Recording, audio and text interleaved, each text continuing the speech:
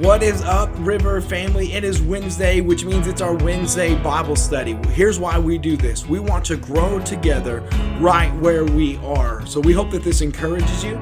We hope it inspires you. So let's dive into His Word. All right, what is up, everybody? It's Wednesday morning. You know what that means. It's our Wednesday morning Bible study. We do this every Wednesday. Here's our goals. We want to grow together right where we are in God's Word. And we do this by reading the Bible in bite-sized portions. Now, I'm super excited. Obviously, our setup looks a little bit different because we have a guest from Tennessee on here with us. This is Bradley Brambig. Bradley is one of my old youth kids. Bradley, tell us a little bit about what you're doing down in Tennessee. Man, so what we got going on is really exciting. I'm in the middle of a church plant. I am working as a next-gen assistant. So that just means that I get the privilege of growing alongside these kids and helping them figure out what a life set apart by Jesus looks like from ages baby to 12th grade. So wide scope there, but it's a ton of fun.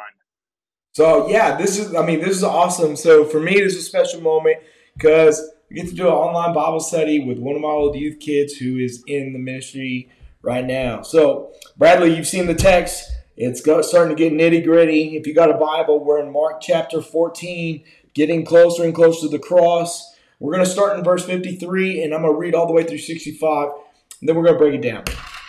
Subtitle is Jesus Faces the Sanhedrin. It says, they led Jesus away to the high priest, and all the chief priests, the elders, and the scribes assembled. So the whole religious unit. Imagine this.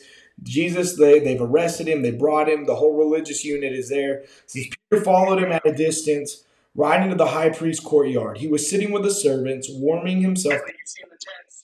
The chief priests and the whole Sanhedrin were looking for a testimony against Jesus to put him to death, but they could not find any. For many were giving false testimony against him, and the testimonies did not agree. Isn't that interesting? We'll break that down here in a little bit. It says, some stood and gave false testimony against him, saying, we heard him say, I will destroy the temple made with human hands, and in 3 days I'll build another one, not made by hands, yet their testimony did not even agree on this. Then the high priest stood up before them all and questioned Jesus, don't you have an answer to what these men testify against you? But he kept silent and did not answer. Again, the high priest questioned him, are you the Messiah, the Son of the Blessed One? And he says the famous two words, Eloi me, I am. And you will see the Son of Man seated at the right hand of power and coming with clouds of heaven. Then the high priest tore his robes and he said, why do we still need witnesses? You've heard the blasphemy. What is your decision? And it says they all condemned him, deserving death. Then they began to spit, to blindfold him, to beat him, saying, prophesy. The temple servants took him and they slapped him. All right, Bradley, starting to get real intense, like physical abuse, all of this other stuff. What's standing out to you about this text? I mean, the first thing that stands out to me is just the repetitiveness of false witnesses and how their testimonies do not agree. You know, you see it in 55 and you see it in 59, and that just is the first thing that stands out to me. And the second thing is just the weight of this situation. You know, I think that the Passion of Christ does a pretty good job of capturing the weightiness of this trial and like how serious it is. But even though they do a good job, they still only show like the council being like 20 people. But in reality, the council of priests and the chief priests would have come out to like 70 people. So this would have been just the priests alone would have been a good sized crowd, not counting any bystanders that came or witnesses that came. Yeah. Okay, so take that into perspective. Like if you're listening, you're watching online, you have 70 people giving testimonies and none of them match up. Like it says that they're bearing false witness, which we know if these are the religious leaders, one of the 10 commandments is thou shalt not lie, right? So here we've got a bunch of people lying to put somebody on, to put somebody to death. One of the things that I learned is Mosaic law, when it came to trying to accuse somebody of violating the law, you had to have two witnessing accounts that were in agreement. So put that into perspective.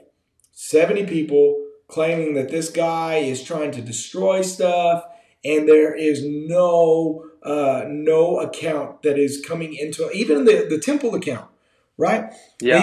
One of them steps up, says, "Well, yeah, he said he was going to destroy the temple and rebuild it in 3 days, not made with his hands." It was a capital offense uh, for somebody to destroy a religious building, meeting place, something like that. So they had misinterpreted. This is quoting John chapter 2. They had misinterpreted what Jesus said. When he's talking about the temple, he wasn't talking about the physical temple in that moment. He was talking about his body. He's referring to the crucifixion, that you can destroy this temple in 3 days. It's coming back to life, which is what we just celebrated, right? The Easter. Yeah. One of the other things that I think is interesting, and it's a little bit before the testimonies, is it said, verse 54 says, Peter followed him at a distance.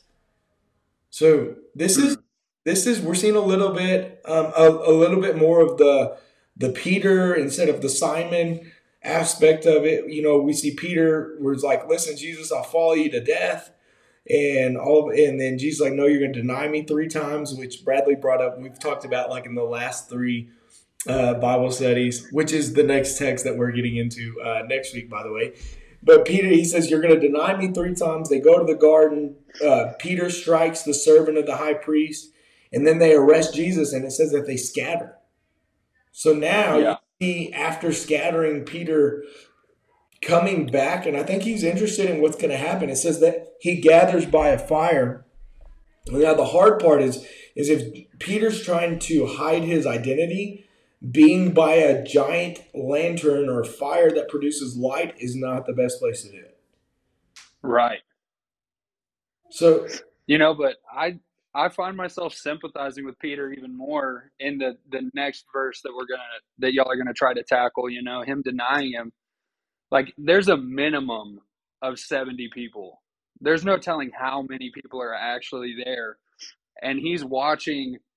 It says at the end, like, there's being physically abusive to Jesus at this point.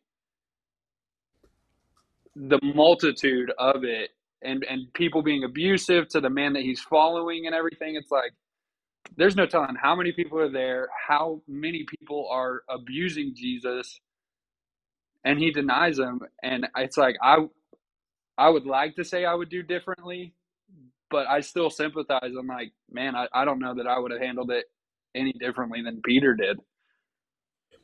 isn't it? Do you think it's to me? It's kind of cool that you have a bunch of people trying to accuse Jesus, and they can't come up with anything. Like realistically, like you look at the stories, the accusations that they're putting, it says that they can't. What I'm trying to get at is that no matter what they were saying or trying to falsely accuse him of, it was Jesus's character that stood through. Does that make sense? Yeah, Which I think is a word to all of us. One of my favorite things when it comes to people is character. I think character matters more than anything in the world. And if you're in a tough moment and people are spreading lies and all that other stuff, the truth of your character will shine through. I think it's a moment like this when people yeah, when going around about you, nobody's accounts are going to testify. There's a cell phone ringing. Um, yeah, they're calling the church. If that's you, I'm sorry, we're in a Bible study. Just, but if you're on trial and things are coming up against you, it's your character that shines through. Jesus was consistent; he was always himself, um, and because of that, nobody could bring anything against him. You know what I mean? There yeah, couldn't even line up. Now we're gonna go. The whole conversation goes from the people's testimony. Now there's a big focus on the high priest from 60 through 63. And there's a lot of really good stuff that I think is going to be a good spot for us to start landing the plane on. It says the high priest changes what he's doing. He looks at Jesus. He says, "Man, what do you think about all of these accounts?" And Jesus stays silent. Now you made yeah. a reference. Talk to us about what is that a reference to? Yeah, it says all of these things.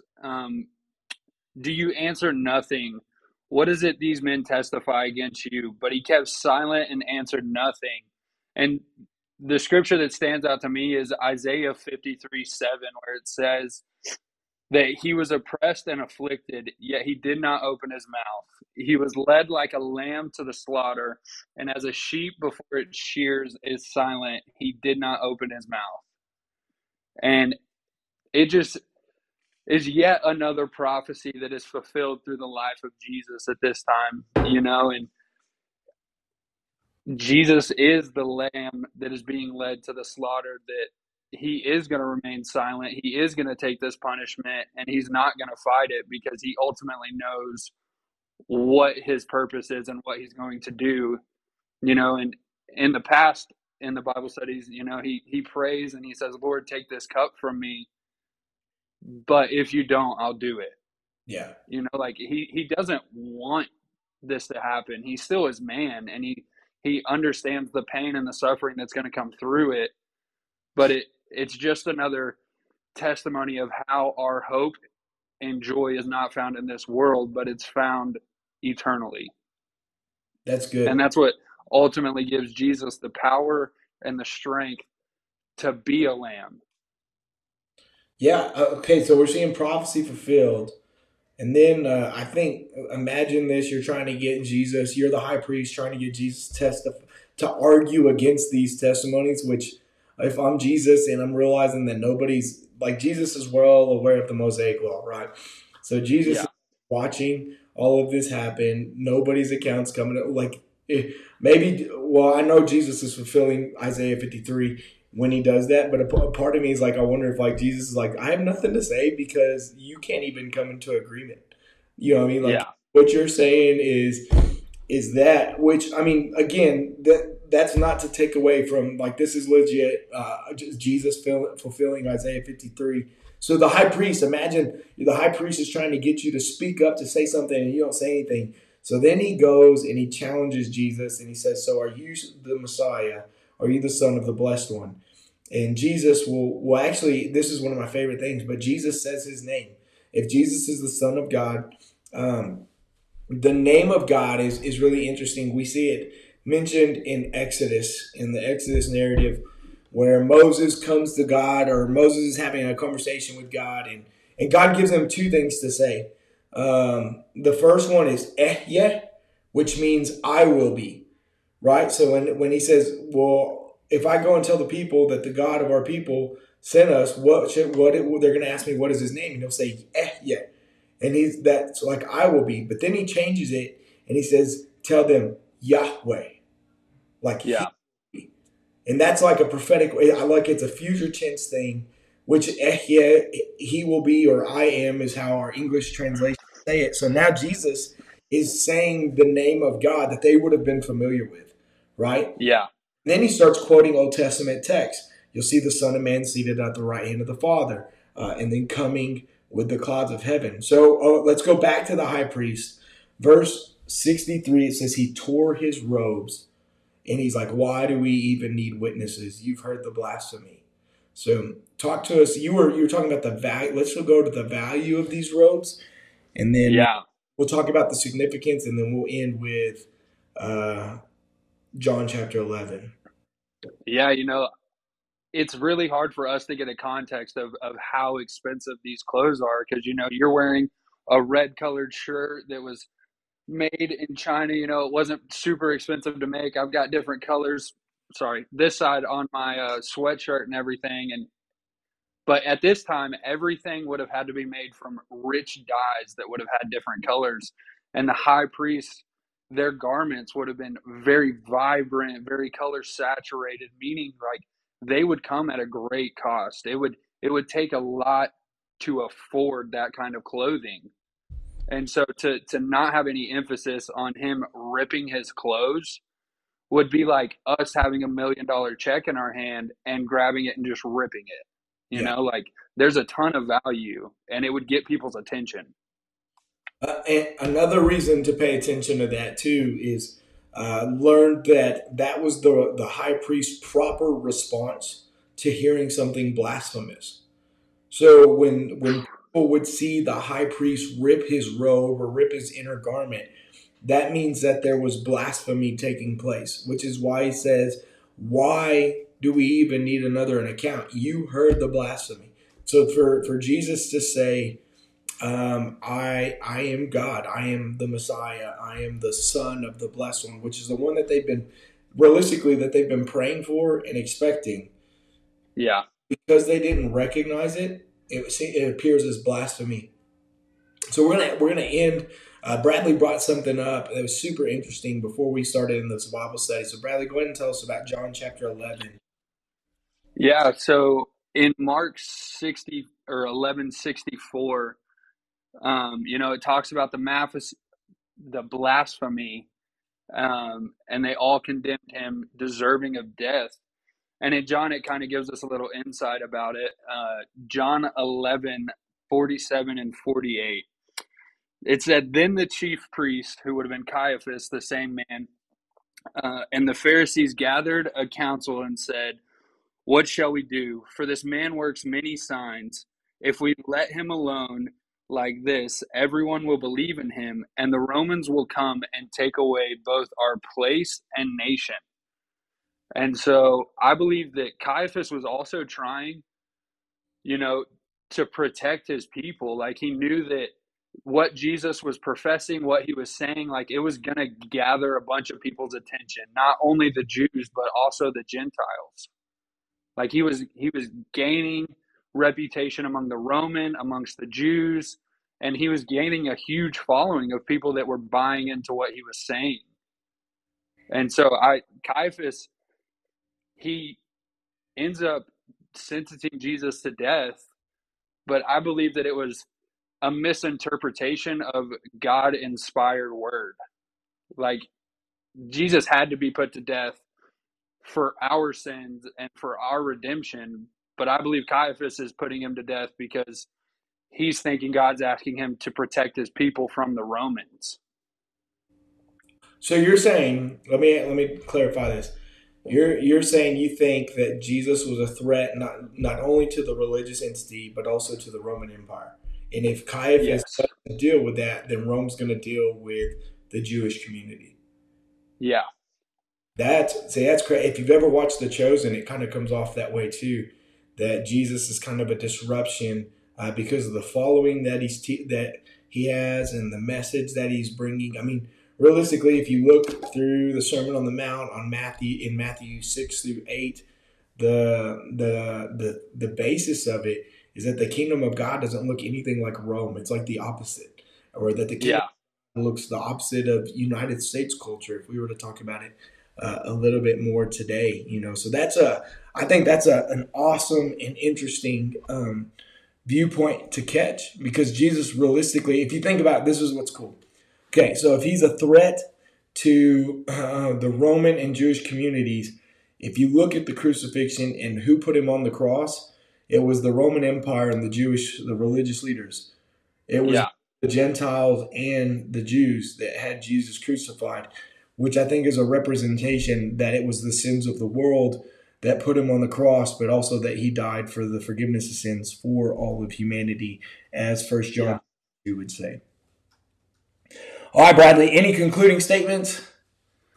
Man, just something to hit back on, Jesus saying the I am statement, like, so many people read the Bible and they're like, man, Jesus never claims like I am God. But the Jewish culture didn't need there to be a God at the end of that for them to understand what he was saying. Like, the I am that Jesus states is the same I am that appeared to Moses in the burning bush. Yeah. And so I just think, without a shadow of a doubt, Jesus claims to be God. He claims to be the Son of God. He claims to be in intimate relationship with him.